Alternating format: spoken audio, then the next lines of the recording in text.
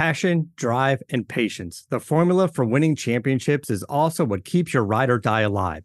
eBay Motors has everything you need to maintain your vehicle and level it up to peak performance. Superchargers, roof racks, exhaust kits, LED headlights, and more. Whether you're into speed, power, or style, eBay Motors has you covered. With over 122 million parts for your number one ride or die, you'll always find exactly what you're looking for. And with eBay Guaranteed Fit, your part is guaranteed to fit your ride every time or your money back. Because with eBay Motors, you're burning rubber, not cash. With all the parts you need at the prices you want, it's easy to make your car the MVP and bring home huge wins. Keep your ride or die alive at ebaymotors.com. Eligible items only. Exclusions apply. See ebaymotors.com. Every team, every topic, everywhere. This is Believe.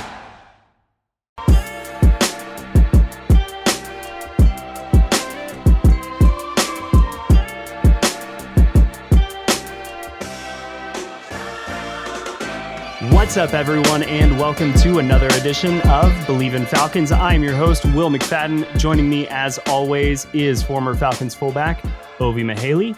Ovi, what's up, man? How you doing? How was your Thanksgiving? It was good. It was real good. I had some family in town. I had a chance to eat. You know what?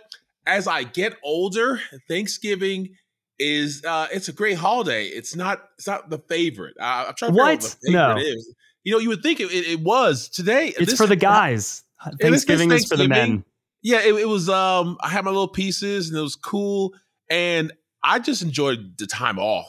I guess I've been going and going. I enjoyed just, going down to the basement, and, hanging out with the kids, watching some TV, catching up, laughing a little bit. It was good.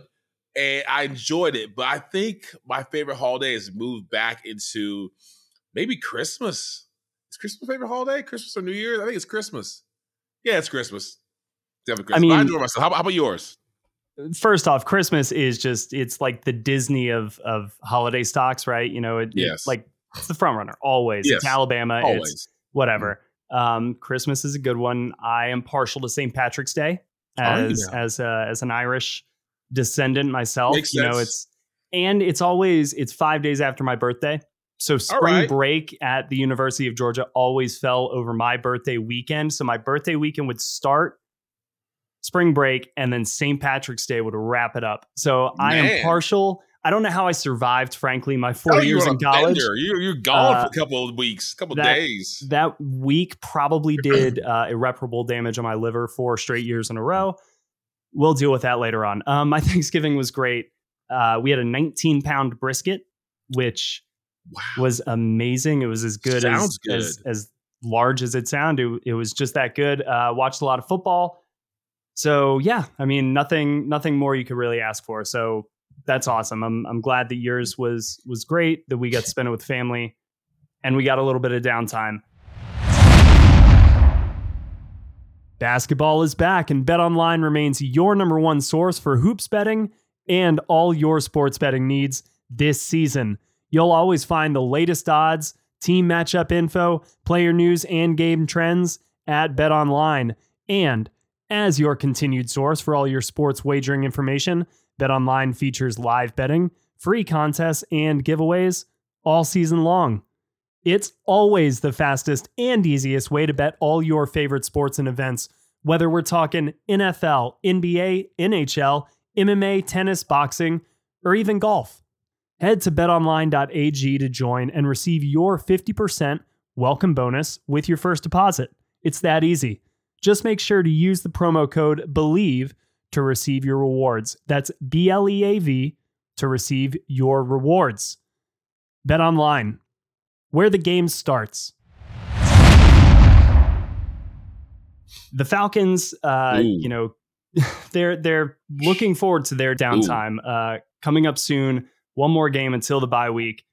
Brutal stretch. I mean, they have not had a week off, guys. We have had a few in between the start of the season and now, and they have not had any. But this was a just down and dirty football game in every sense of the word. The weather was brutal.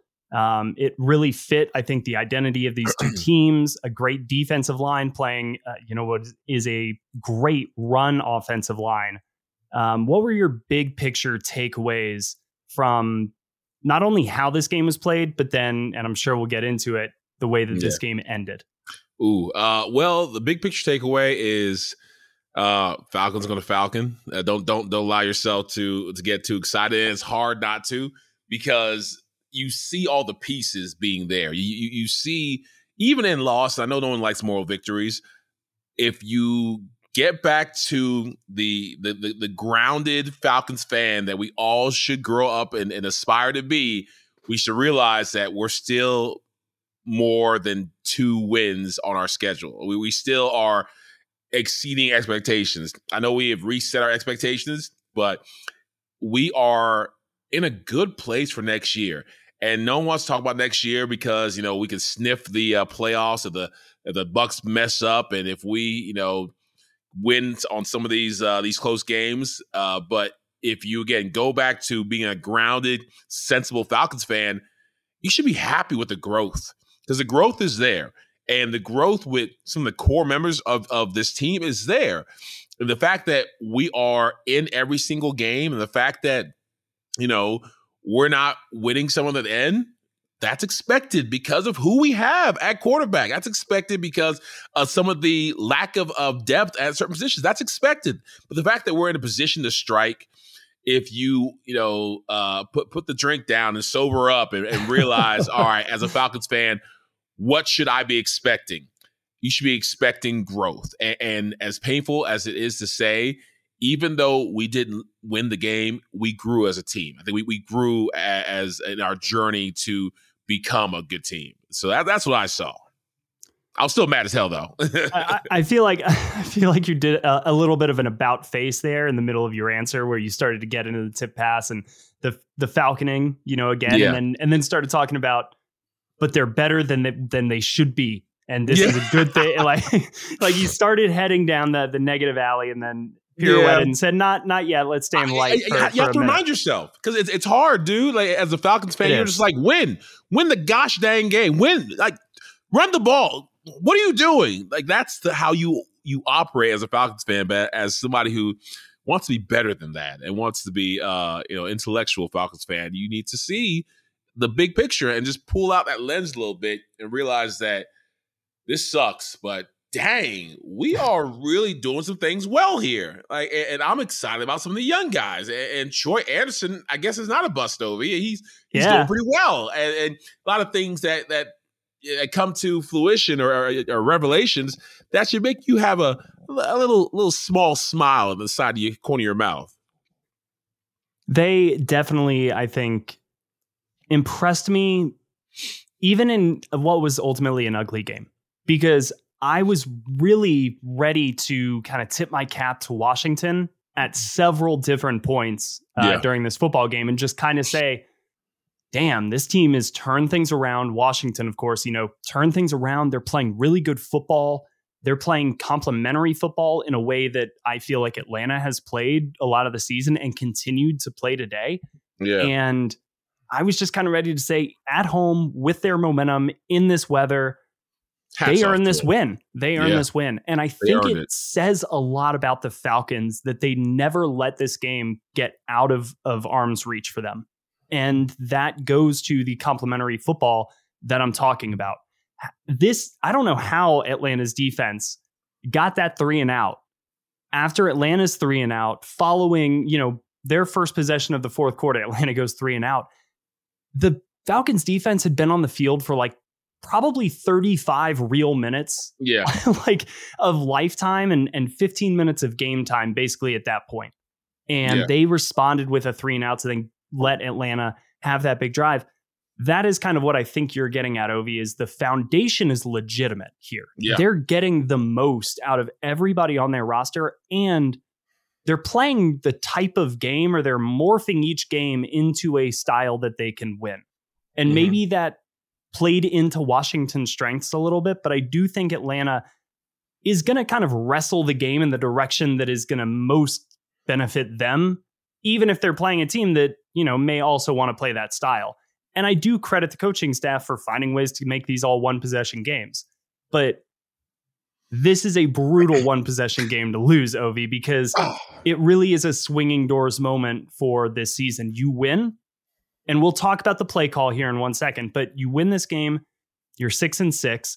After Tampa Bay loses to Cleveland, the Bucs lost. So, oh my gosh, that makes it even worse. Well, it makes it better in the sense that you don't really lose any ground in the division. But it makes it worse in that, like, we were right there. Right. We were if you had won, they would have hopped over Tampa Bay, first place in the NFC South. Ooh, you would have, I believe, also leapfrogged Washington in the NFC playoff picture. Wild card, yeah. Their tie-breaking scenario, Atlanta's is brutal, dude. Like, basically, if they're in any tie-breaking scenario, they're going to lose based on the teams that they've lost to this year. But as a player, like, how critical is a loss like this when all throughout the year you say next game, one game at a time, but then you let one like this, not even slip away, it was tip away. Like, you let one of these tip away. What's it like in the locker room afterwards? How hard is it to go back to work on Monday?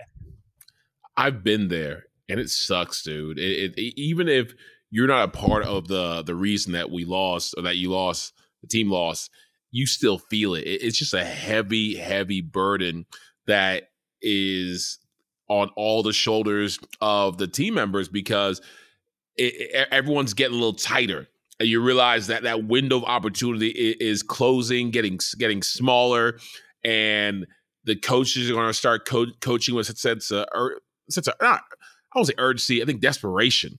Everyone has a sense of urgency, but even some of the good coaches, you can hear desperation in their voices. Some of the players who made the mistakes or on the bubble, you feel like you can hear that desperation. Some of the veterans who actually don't just care about the money they're making or don't just care about, staying on the team. They care about championships or getting to playoffs, and they actually want to do something with the season.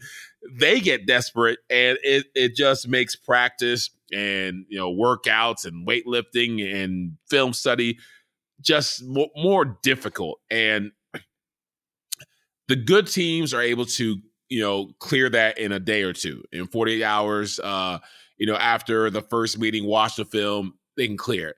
But and what is the best way to clear that? Is that to say, hey, collectively as a group, we recognize that, pardon my language, the shit is hitting the fan right now, and we have to get it together. But the best way for us to get it together is to clear this, focus on the task. Like, is it a collective, hey, we're going to acknowledge the bad, but then we're going to know that the best path forward is for us to act like nothing's going on? Or is it something else? Like, how do you clear that from the back of everybody's minds effectively? Good question, but I think a big part of clearing that is accountability, at least for me and the good teams I've been on in Baltimore with the Ravens, the good teams I've been on with the Falcons. Accountability is huge. Like, if you messed up and you effed up, you got to say, my bad. I know I did what I did wrong. I'm not going to let it happen again. I realized, what led me to that position. And, either I was tired or I didn't understand my teammates' responsibilities, or I didn't see the safety, going in the A gap, or I didn't. You need to be able to talk to the people who depend on you, because if they think you're going to make that mistake again and again and again and again, it makes it difficult for them to put their all out, to give that a little extra bit to trust you. Because if you don't trust the people you're playing with, you try to do more than you're supposed to. You try to do your job and their job, and that's when you make yourself too thin and you are susceptible to mistakes. So I think the best way to clear it is, and there are those games where, hey, we're not going to watch the film, we're moving forward. I personally don't like that, because I want to know what happened. I want to know who did it. I want to be able to I want to go up to them and say, dog, what are you doing? You can't leave me on the island like that. The tackle's supposed to hit the defensive end before you go out to the linebacker. If you don't hit him, he gets a full running start at me. Yeah, I'm in trouble. Yeah, you guys. Oh, my bad, Obi. I got you. Next time, it's like a quarterback leaving a receiver hanging out to dry over the middle. Yeah, right? Yeah. And so, as long as there's accountability, and as long as you really talk it through, I think that you're able to clear and say, all right, we messed up. It won't happen again. We were close. Next time, we're going to win it. All right, let's go to work. And that's all you can do. You can't dwell in your pity and pain and misery like the fans do. You don't have the ability to do that because, next game comes quick. Let's talk about quickly the play that, ultimately has us sitting here talking about a loss as opposed to a win. The tip pass came at the end of a really impressive drive, exactly when the Falcons needed it. They get the ball with just over 5 minutes remaining. They had it under a minute by the time they were running that second down play on the 4-yard line. They don't run the ball. They throw a pass. It gets tipped to the line of scrimmage, picked off by Kendall Fuller in the end zone. Really kind of sneaky pick. Yeah, it looked like the ball was going to hit the ground. He just kind of dove in there and wrestled it and grabbed it. So yeah, exactly. Kind of like AJ Terrell's interception that wasn't an interception earlier. Just really good ball skills, I think, from some players in a game that was a monsoon. You wouldn't expect, but yeah. So what did you think about the decision to throw the ball there on second down? The first down play was a run. It was stuffed in the backfield, but they'd been running the ball, at least well out of 4 plays, like 1 in every 4 was going to be probably a 4-yard pickup. What'd you think of the decision to throw the ball there? I just, man, I mean, if you would have scored a touchdown, I think it would be great. And that's the thing. We thought they were going to run. We thought they should run. The defense probably thought they were going to run, and probably they probably should run because getting that clock down any second more was going to be a benefit for the offense. Everyone's thinking they should run. Right. So sometimes the coaches try to outsmart themselves and say, "Hey, the easy answer is not the right answer. Let's see if we can get everyone believing we're going to run the ball again, play action or something, quick throw." And if it works, it's amazing, brilliant idea going against the grain. And if it doesn't, which oftentimes it doesn't, you're just like, why would you stop doing what got you all the way down there and now try to be cute? Because the whole squad, as they always do, at least recently, were lathered up, ready to go, really feeling it in the zone. I think in a good place to make something happen. And so it's just so frustrating, so painful to watch them try to throw the ball when you're right there. You're right there, like a dummy. I was just like, hey, no, don't score a touchdown. Like just to fall out of the 1-yard line. Let's bleed the clock all the way down, thinking that we could score at any time, like at any second, any moment. It kind of makes you wish that they would have just punched it in, a little bit earlier, because I feel like we were just that close and one piece of daylight away. And to watch that happen, it's like the world in slow motion. You're like, oh, he didn't catch it. He dropped it. Ball hit the ground first. He didn't catch it. Not an interception. And everyone just like that was the response that I think you could hear around all of Atlanta. Everyone hitting their palms to their heads and saying, I can't believe this foolishness. This is crazy. That's the exact reaction that I had when Julian Edelman caught that pass in this. And never mind, we don't need to go there. Let's not go back there. It was painful enough. This was painful enough. Let's leave it at this. So I asked that knowing after watching Arthur Smith's post-game interview, kind of his response. And the same. He took accountability, to your point. And he said, look, that's life as a play caller, right? You're in a position to be second guessed. They're in a position, if that doesn't work, you get called cute, right? That's usually the word that we use, because common sense would say, look, you're 3 yards away. You've got a 225-pound dude with 300-pound dudes in front of it. Like, you can't get 3 yards.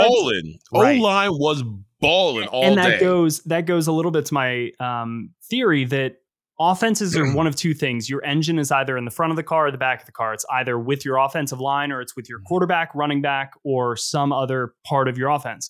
When the engine's in the front of your car, like Atlanta is, that should work to your favor in short yardage situations. Yep. If it's in the back, it gets a little dicier, but your offensive line should gain confidence, gain ability from that kind of trust. Yeah. What Arthur Smith said was that it was kind of the perfect look. And I don't know if he was saying that he made that call intentionally, or if that was a check that Marcus Mariota went to at the line of scrimmage. He didn't get into that, but all he said was that the look was exactly what you would want. and it got tipped at the line of scrimmage. And Yeah. the other guys on the line of scrimmage get paid to do their job as well. And that's one where you just say they made a play and you had the look you wanted. And sometimes the guys make a play. How does that jive with you? It jives me in that, I mean, I don't expect anything different from Arthur Smith. He's like Matt Ryan for commentating or for his reply.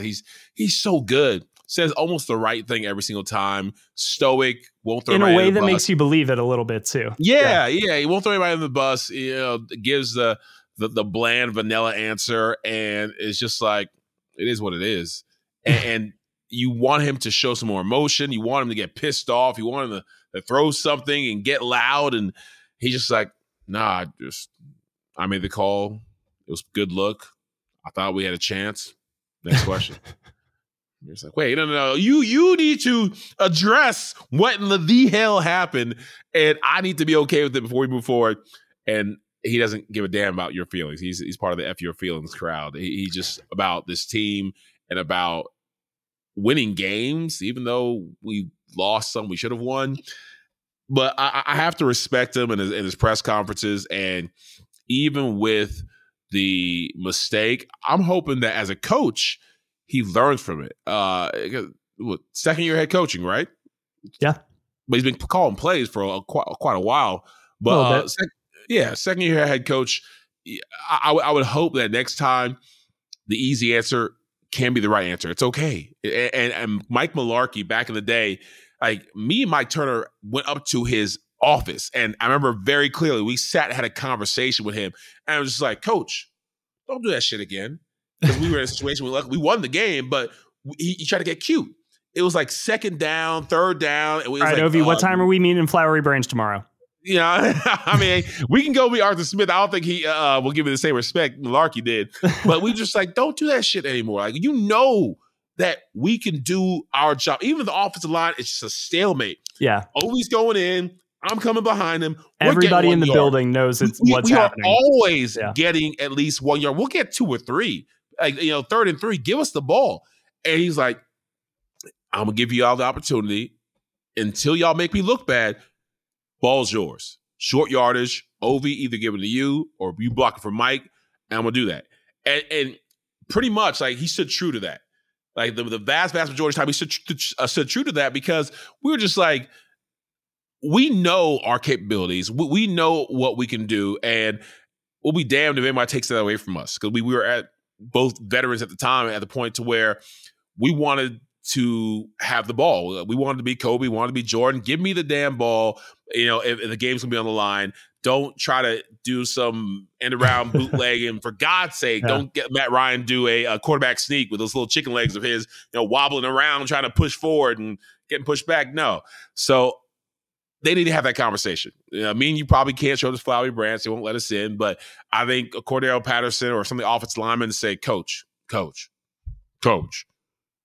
stop it. Don't do that no more. Don't do that anymore because it's got to be one of the most painful things as a runner, an old lineman, a blocker, and knowing you could have made an effect in the game for good and not get the opportunity. I know for sure that my passcode in Flowery Branch doesn't work anymore. So definitely. You tried it at 2 a.m. in the morning. They had me locked out before my desk was cleaned out. So no, I think that, the Falcons have done a really good job. And when you are the less talented team, right, it narrows the scope of the types of games that you can play successfully.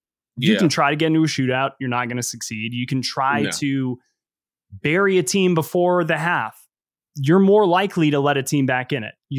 There's only certain strategies you can employ. And I think the Falcons, they know they got to get games down to a relative coin flip. They got to get these games down to 3 or 4 play games. And sometimes when you're doing that and the nature of the volatility that comes with that, because all you need is really a handful of plays to go against you in a game, and that could be the difference in a win or a loss, you need the breaks to bounce your way sometimes. And today was a literal example of them breaking the other way. And maybe it's Washington season, and maybe the Falcons are a year away from getting that run of luck. Like, who knows? That's the reason why we all love this game, is because 1 week means the difference between, expecting something more and sitting here questioning what has gotten you here. But let's talk real quickly about the run games. Amazing running battle between these two teams. The Falcons, 167 yards on the ground. They averaged 6 yards a play on Sunday, which was really impressive. The Commanders actually outgained Atlanta on the ground with 176 yards. Brian Robinson, 105 yards from Brian Robinson. The Falcons, again, a committee. Tyler Algier, 54 yards. Cordero Patterson, 52 yards. Marcus Mariota, 49 yards. But turning on the game, seeing it's basically a monsoon out there, we kind of got exactly what we expected. And it was not a boring game. It was not a sloppy game. It was actually a really fun game of ground game football. I mean, what'd you think watching it, Obi? I mean, I loved it. Those type of games, it get me all excited. The hair on the back of my neck stands up. I know that they got to come to us. The game's gonna be won or lost, through the running backs.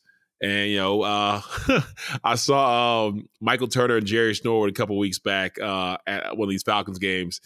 It was the alumni Falcons game, and they didn't see me come. I grabbed them both by the neck. And I said, "Hey, RBs on 3, RBs on 3, 1, 2, 3, RBs." And I have to say it. They both said RBs because we had a little chant that we would say, "Hey, game is won or lost from us." To say, but that is true. It's part of the chant, the call and repeat. But it was just good seeing them because I remembered all the times that we would have these rainy games and it'd be just nasty weather. And I grabbed their helmet and put up against mine. I said, "This is our day. We're up. It's our day. Let's go to work." And we knew Mularkey would be calling on us, and we loved it because we're getting chunks, 3 yards, 5 yards, 12-yard run, 4 yards, 2 yards, 8-yard run, and that was just how the game's going to go. But I am so proud of our running backs, our running game, and the coaches to call these run plays against defenses that are supposed to be really good run defenders. That's the thing. And this is not the first time we've been told, well, Atlanta's been doing good in the run game, but this defense, they're going to have to change it up. Or this defense, they're going to have to change it up because they're run stoppers. They got big D tackles. They've been shutting everybody down. And we don't give two flying farts about how good their rush defense is. We're still coming at you. Yeah. And that's something, again, one of the things that as a Falcons fan, foundationally, you got to be excited about that we're still hitting these crazy numbers against these very good rush defenses. So I think I saw a tweet, something you saying the O-linemen need to get a beer, whether they win or lose. You're absolutely right. They need to get several beers and some brown liquor, whatever they want, because they did O-linemen, across the country, just proud, just watching the way they duck walk people back, watching their fight, watching that second, third, fourth effort, watching them go up to the second level, watching them run down the field, watching them be a little nasty, a little dirty at times. Like you saw it because the camera always pans away, but you'll see at the corner of the camera, offensive linemen driving their guy down. And I was like, these boys are doing it, and sometimes fatigue sets in at these long, sloppy games. In the fourth quarter, they were still out there moving people.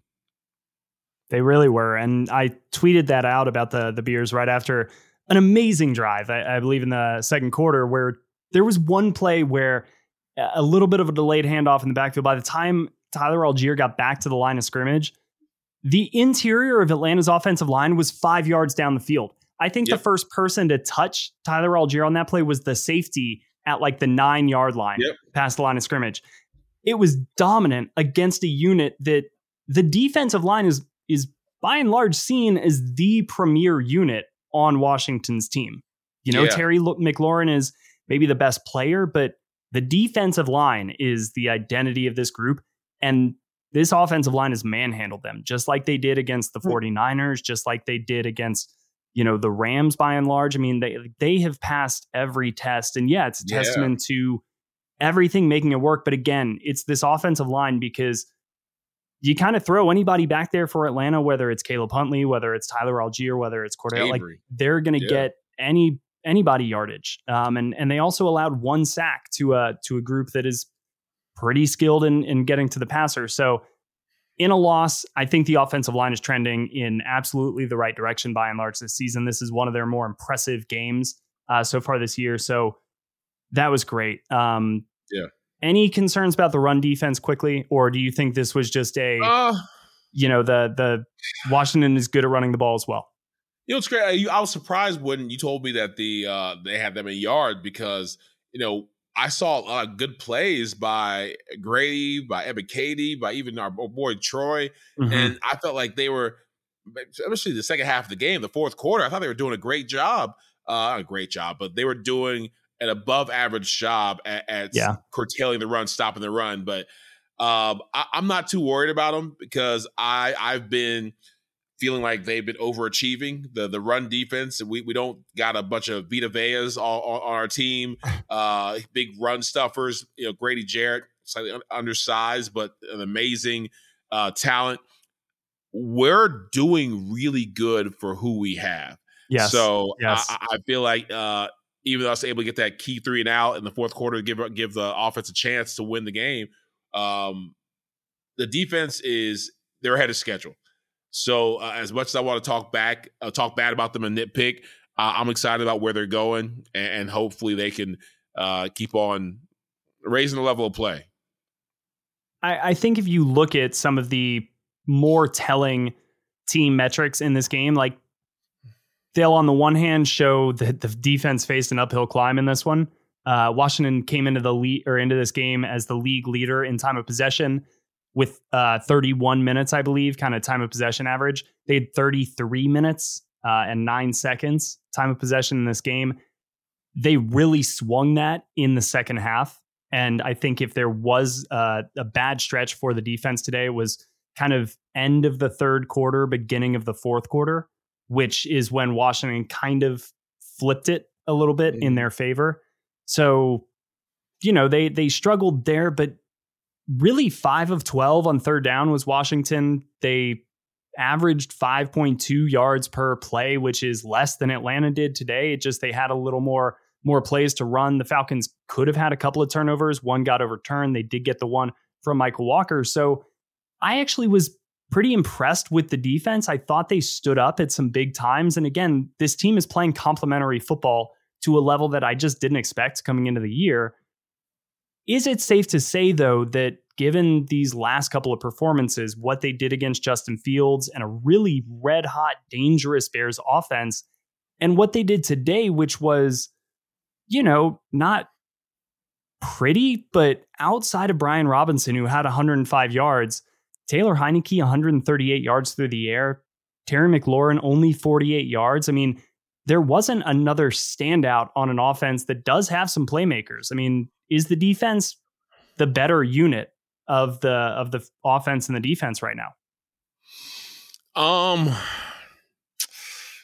No. I still think with our run game is so impressive. You need good defense and a good run game to win if your talent is average, which is around where we're at. And so those are two things that I think it's great for Terry Fontenot because it's plug and play. It helps to have your standouts, but you can go and get a bunch of blue collar players for your run game and your defense and win championships or go in the playoffs deep. I think we have that.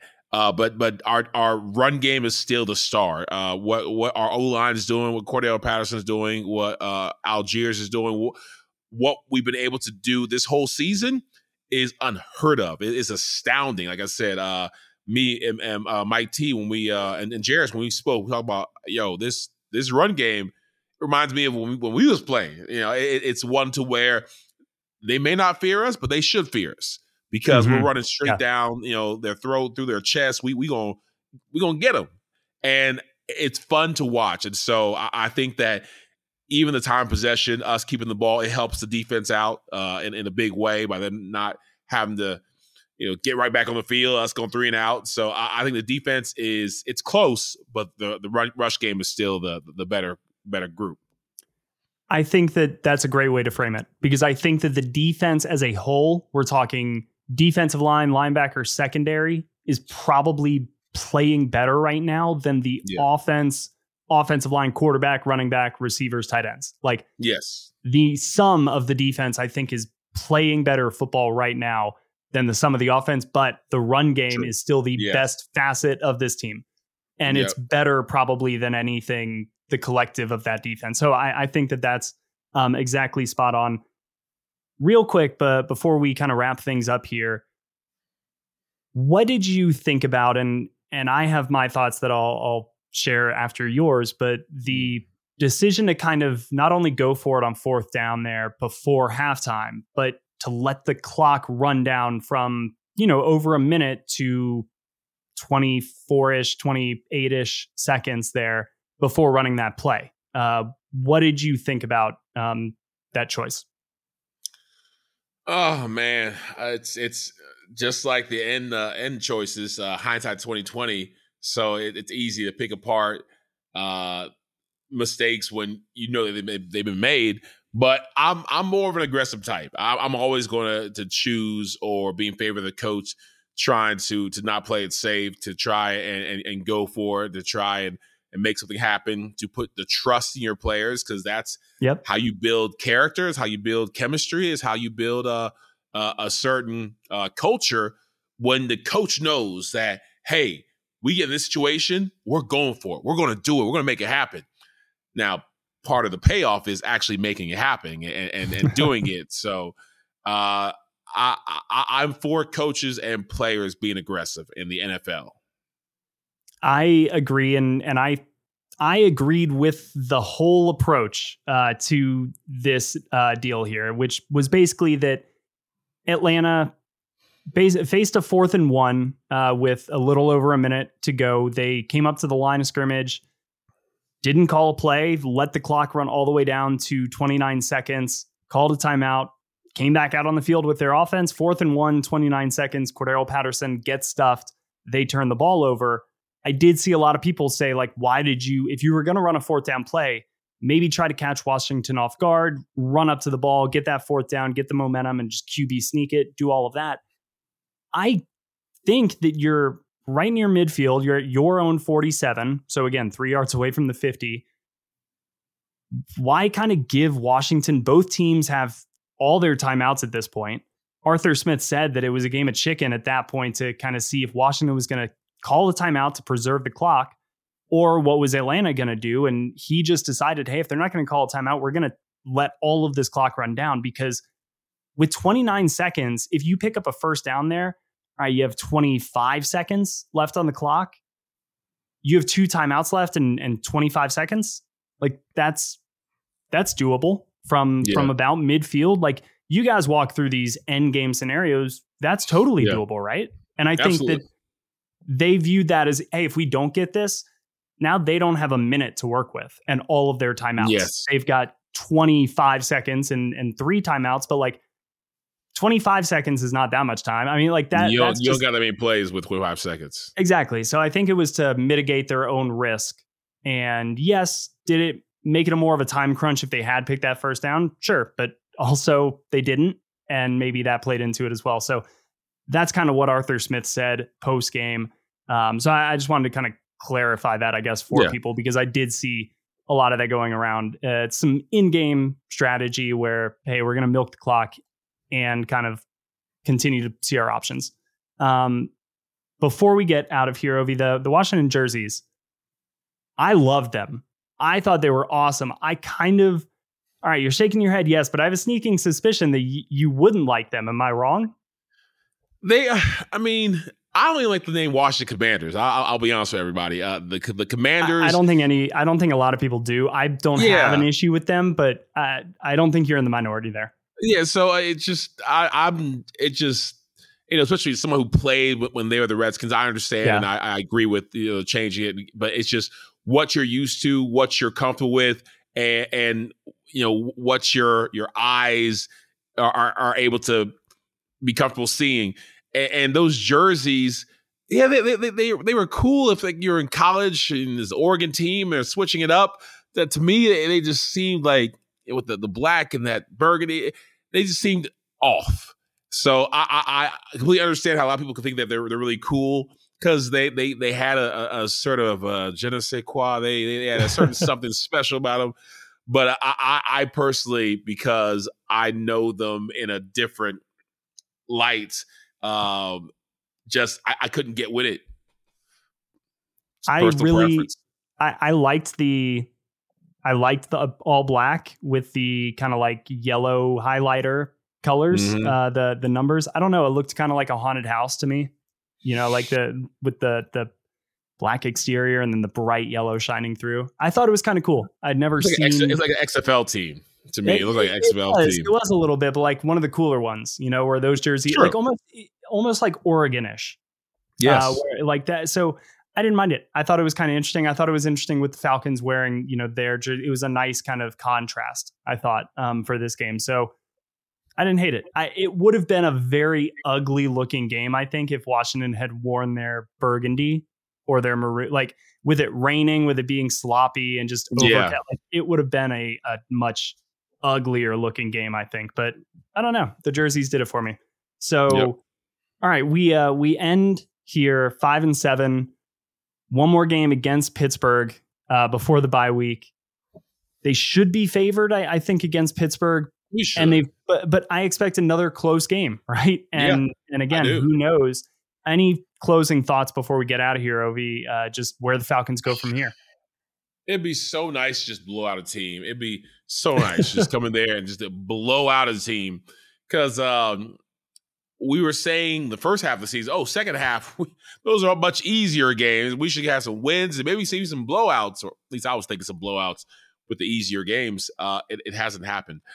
I think that you never know what Tampa Bay is going to do because they lost. We're still right there in it. Yeah. And the last thing you want to do is to be like, oh my gosh, Tampa Bay they fell apart in the season. I wish I would have taken those games more seriously. I wish I would have not given up hope that there's no way we can get into the playoffs. You don't want to have that woulda, coulda, shoulda type of mentality. So the players, it's leaving everything on the field. And not just that, it's contracts. Someone's always watching. And so, for your team, yes, but also for yourself and for your game film, you got to make sure you go out there and do everything you can to put your best on the field and to help your team win. So it's not over. I think we got some ways to go, and there are enough positives to where if we can learn from these positives, we can still be a pretty dangerous team. For sure. And again, to your point at the opening of the pod, this team's ahead of schedule. Like, it was all about finding answers. That this team has found a lot of answers that are probably going to matter moving forward. So that's awesome. I kind of expect, to your point, a little bit of a pent up frustration game this week. Like, the bye week is here. God dang it. Why did it take so long for the bye week to get here? Like, we're just going to take it out on this team that the NFL did us dirty, and we're going to go into the bye week and leave it all out on the field. So we'll have plenty of time to talk about that matchup later this week.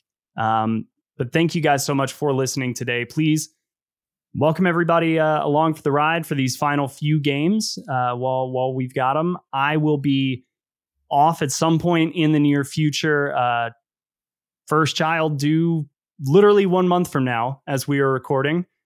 So whenever he decides to show up, I will have a plan in place. We're already getting it figured out, Ovi. I'll clue you in offline on that, but don't worry, we will have you in great hands for the time I am away. And then I will be back for the podcast. So let everybody know where they can find it: Spotify, iTunes, all of that good stuff.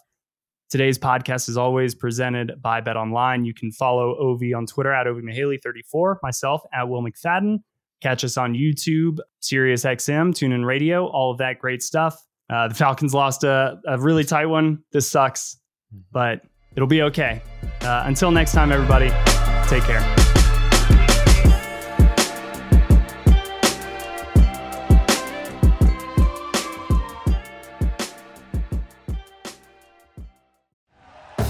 Thank you for listening to Believe. You can show support to your host by subscribing to the show and giving us a 5-star rating on your preferred platform. Check us out at Believe.com and search for BLEAV on YouTube.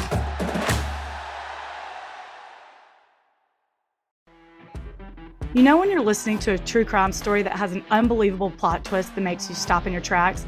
That's what our podcast, People Are the Worst, brings you with each episode. I'm Rachel.